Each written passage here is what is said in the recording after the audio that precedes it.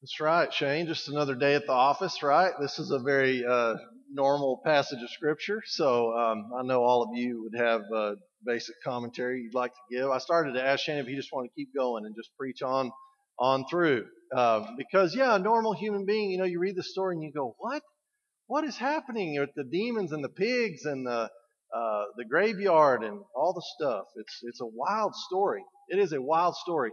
It kind of reminds us that, if anything else you can say about Jesus, you can't say that he was scared of the hard stuff.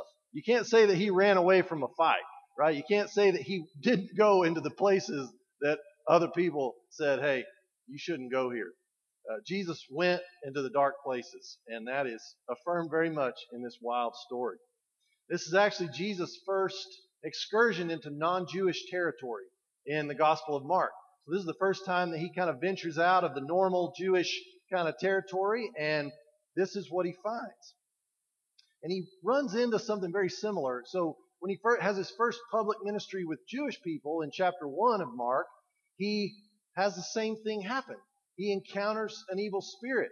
And Jesus immediately confronts that evil spirit in chapter 1, and he shows a decisive victory over evil and over the powers of the devil. And he does that with the Jewish folk. Now he goes into the non-Jewish area, and he does the same thing.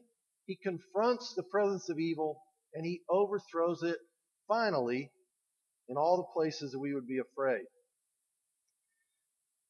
This story also follows immediately after the story that Amberly preached on a few weeks ago, the calming of the storm, right? The calming of the waves, and where Jesus demonstrates that he even has authority over the entire cosmos, that everything that is disordered in the outside world, everything that is disordered around us, that Christ has authority over that, that he walks on the water, symbolizing that he walks over all of the scary stuff, that he is over all of the things that we fear that are just below the surface of the water, that he is Lord even of those things. This story, Jesus doesn't triumph over the external things, but instead he shows that he has authority over all of the disorder that is within humanity. So not just the things that are out here, but all the things that are in here. Jesus has authority over those things. This area that Shane told us about in the reading on the east side of the Sea of Galilee, all of the reports of this area are that it's a bit eerie, even in the daytime, that it's a bit rough. It's a land that was filled with caves. And in those days, it was very common to just have random bodies just buried in those caves. And so, yeah, they were afraid. It was a scary area. I mean, we all grow up with a little bit of graveyard superstition anyways, right? A little bit of demon superstition. I mean, how many times have you heard all the silly things? Go Google graveyard superstition sometimes. It's a lot of fun. But all the things you're not supposed to do in and around dead bodies, and all the things you're not supposed to do in and around funeral services, or don't get around graves. You have to hold your breath and all that crazy stuff. So you can imagine the kind of folklore that they had back then. So this is a double whammy for the Jewish audience, because not only is Jesus going to an area where there are dead bodies, which is unclean for Jewish folks. You have to go through purification if you're around a dead body. Not only is Jesus around dead bodies, but there are pigs. And if you're a Jewish person, that's a no-no. That's an unclean thing. So why would the Son of God, the leader of our worship, the leader of our, this new movement of God, why would he be going in the midst of dead people and surrounded by pigs? What is going on? As soon as Jesus steps out of the boat, he comes over to this new area, and immediately, Mark says, he uses this word immediately to denote the urgency of the issue at hand, and also the urgency at which Jesus confronts the issue. And the issue is not just one issue, but it's many issues we see very vividly in the description of what meets Jesus when he gets out of the boat. There's with him in the tombs, coming out of the tombs, a man with an unclean spirit, and he lived among the tombs. He wasn't just visiting there. He didn't follow Jesus over there. He lived there. He was camping out permanently in this area among the tombs. It's a graphic sight. It's one of the most vivid descriptions of disorder that you will see in Scripture.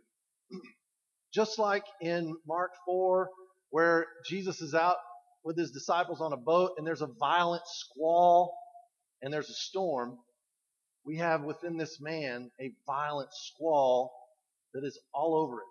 And it manifests outside of him, all around him, and it changes everything that he does and who he is. The unclean spirit in this man's life has worked its way into the driver's seat. His personality is no longer the personality that he had before he lived among the tombs, but now the unclean spirit's in the driver's seat. And he does all kinds of crazy things that you and I wouldn't think of doing, or that he didn't think of doing before he was being controlled by this unclean spirit. Everything that is central to this man is now being dictated by evil. His life has changed so dramatically that 24/7 he is constantly being tormented by evil. And one of the casualties of that is that he is also tormented by loneliness. Think about how alienated this guy is. He's out here being tormented by the unclean spirit. And people have tried to reach out to him. They've tried to come close. But as the reading of the text showed, everything they tried, nothing worked. Even the chains that they would wrap around this guy to try to restrain him, he broke.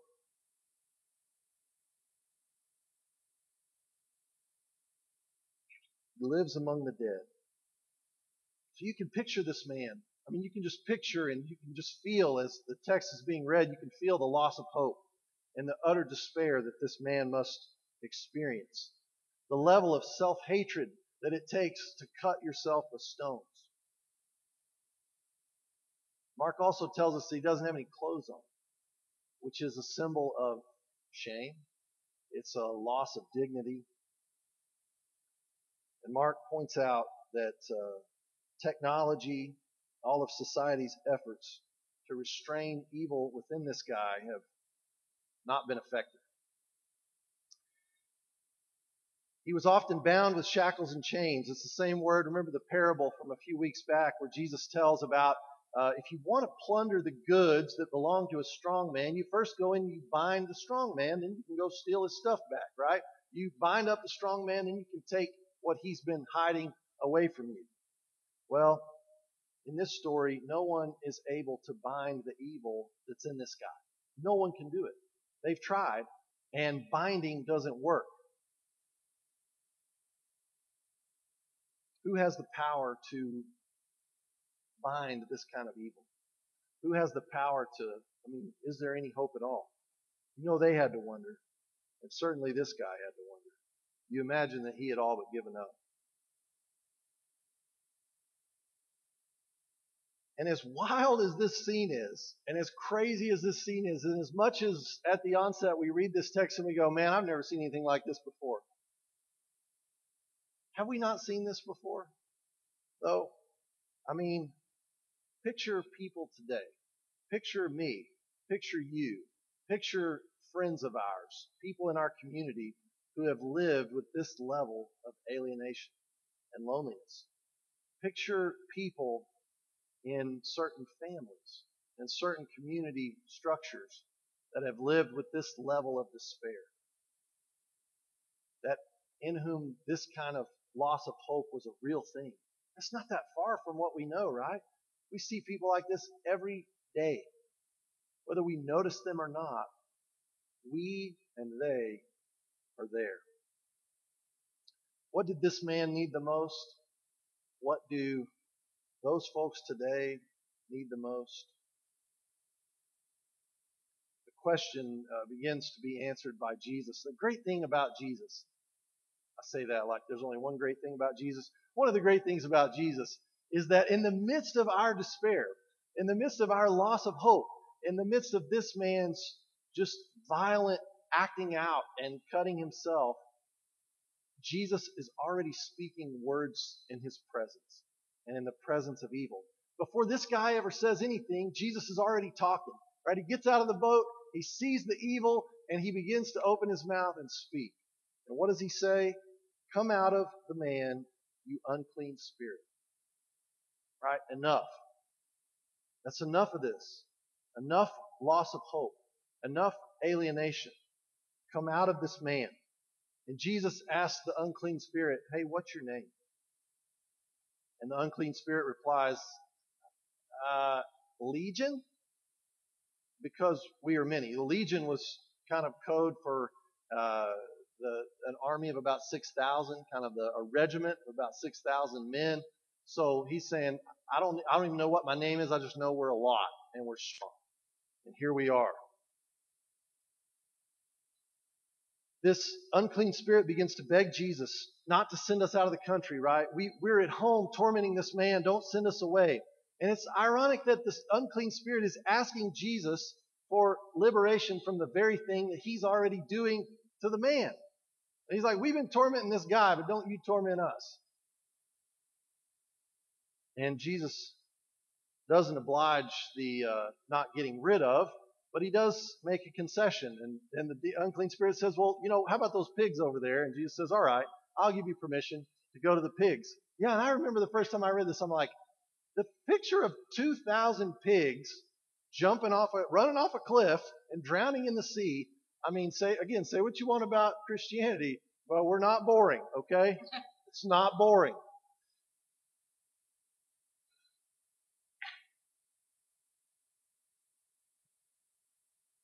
It's not magic. It's not magic. It's the law of light. Jesus says, I am the light of the world. And in that way, it's the law of the kingdom of God. It's the way of Christ. Legions, pigs. I mean, it's hard for me to imagine the economic impact of 2,000 pigs dying, today, but especially then. The text I thought of as I was kind of griping about that and preparing the sermon, I'm like, this is ridiculous. Like, why, in an agricultural climate, why would we ever accept this as why'd you have to kill the pigs? What'd the pigs do? I think in a way, Jesus is saying, your life is worth more to me than many sparrows. Remember that? He says that in other places, and maybe that sounds a little nicer than your life is worth more to me than many pigs. We should put that on more Hallmark cards, Your life is worth more to Jesus than many pigs. But, we love pigs, though. But anyhow, do we see this level of evil and unclean spirits today? Spirit possession? Absolutely. Should we be afraid of what we see? Absolutely not. Absolutely not. Remember your baptismal vows. Some of you in this room were baptized not all that long ago, and you went through and answered these questions. And some of you, maybe it's been a while, maybe you didn't go through this exact format, but for the entire history of Christian baptism, there has been something along the lines of a casting out of evil. And so our particular vows, we ask the baptismal candidate, on behalf of the whole church, I ask you, do you renounce Satan and all the spiritual forces of wickedness that rebel against God? And we say, sometimes naively, you bet, I do. Do you renounce the evil powers of this world which corrupt and destroy the creatures of God? We do.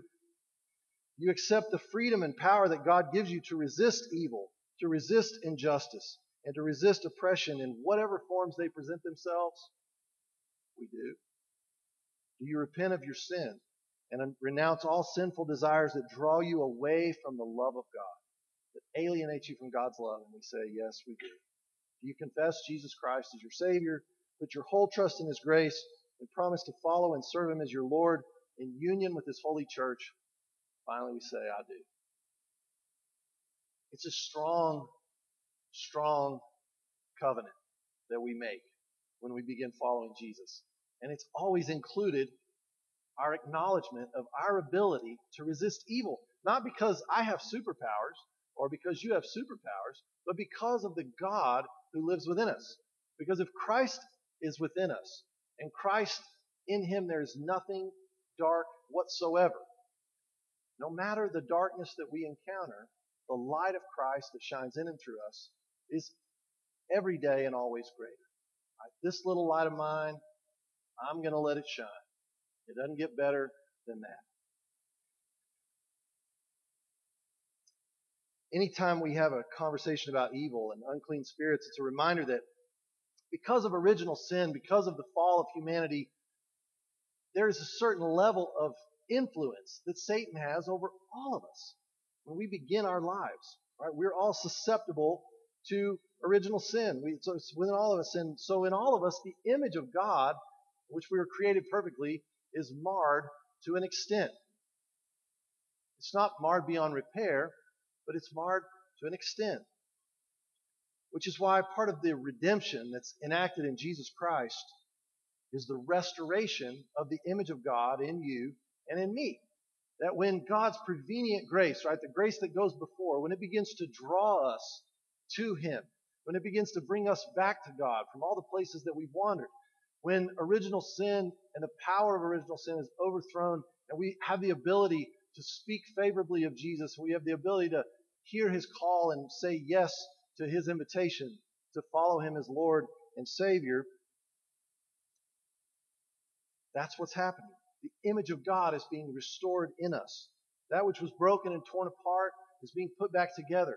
All the way through the process of being made right in God's eyes, and then the grace, the sanctifying grace that makes us more and more like Jesus. The image of God is being restored in you and in me. That's what we celebrate. So this text kind of has part A and part B, and we're finished with part A.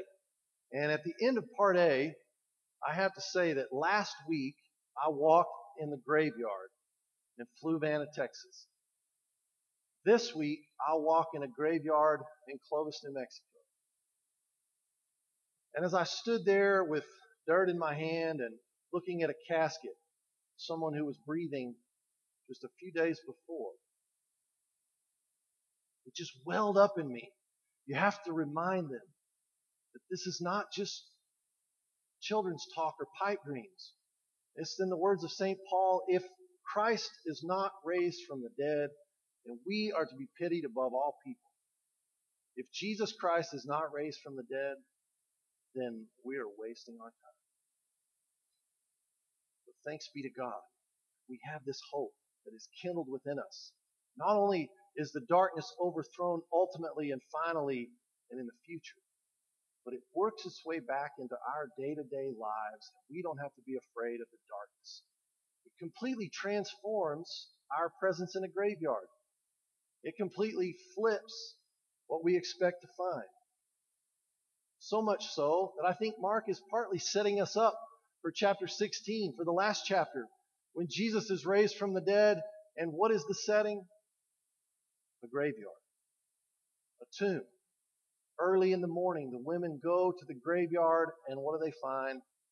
Life has overthrown death, and the light has overthrown the darkness. That's the foundation of our faith. That's the beginning and end of who we are as God's people. I am the light of the world. So part B of the text is just kind of the good fallout of this, right? What is happening because of this wild event. So now that it's kind of a news headline, back then even it would be for us, what happens? I mean, there weren't video cameras, so people couldn't sit at home and watch it on the news. So they came out to see what was going on. They're like, are you kidding me? That sounds crazy. I think I'll go check it out. You know, you can just imagine the rednecks and lawn chairs and all the things that are happening. Like, let's go see what's going on. We heard about the crazy guy. Now we heard something happen and there were pigs. Let's go check it out. People begin to show up and they notice, Mark tells us in 3 participles, 3 things that are happening. First of all, this man is sitting. He's sitting, which is an image of what? Of rest and of restoration. You know, he's sitting there at peace, reminding us of kind of a creation picture, a Sabbath, a gift. Also, the man who was previously naked has clothes. He's fully clothed. He's been restored with his dignity. His shame is covered. He's been made right with God and at peace with his surroundings. He's sitting there with clothes on. And then my favorite one, he's in his right mind. Right? He's back to himself. He's not the crazy guy anymore. He's back to who he was The last time we saw him before he lived in the graveyard 24/7. It's been made new. And so, in the midst of what seems like would be an overwhelming, you'd think this would be the point where everybody just sets up camp and says, hallelujah, this is great. But the people are seized with fear. They don't respond favorably. And they're so afraid they ask Jesus to leave. They're like, hey, we were okay when the crazy guy was over here with the crazy stuff and Jesus wasn't here to bring the worlds together. All right? Leave us alone. Get out of here. And Jesus obliges their request. He begins to leave. It's almost like rather than conform like the waves and like the man and like the unclean spirit to Jesus' command, these people run away in fear. They ask Jesus to leave, and so he obliges, and he begins to leave. And he's interrupted by the man who has been freed from demons, though, who has a very different reaction. And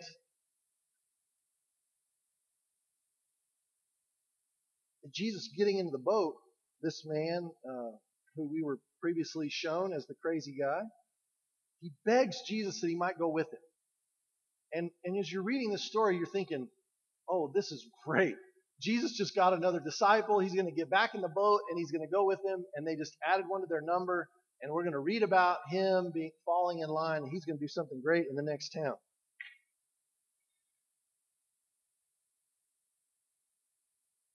But Jesus did not permit him to get in the boat and go along. Instead, he speaks to him a commission. He says, go home to your friends and tell them how much the Lord has done for you and how he has had mercy on you. So the man went away and began to proclaim in the 10 cities how much Jesus had done for him, and everyone marveled. He just wants to go with Jesus, and we've already seen that the people don't want Jesus around. So it's like this guy's the only one that wants Jesus around, that wants anything to do with Jesus. And instead of Jesus doing what I would have done, which would have been like, heck yeah, good riddance. Why don't you get in the boat with me and we'll leave these people to their fear and unbelief. We'll go on. We've already given them a chance. And they left. They asked us to leave, so let's go. But instead, Jesus kind of turns the tables and he says, you know what? Why don't you go home to your friends? You go back to your house, to your people. And you tell them how God showed mercy on you. You tell them what God has done in your life. And let's see what happens.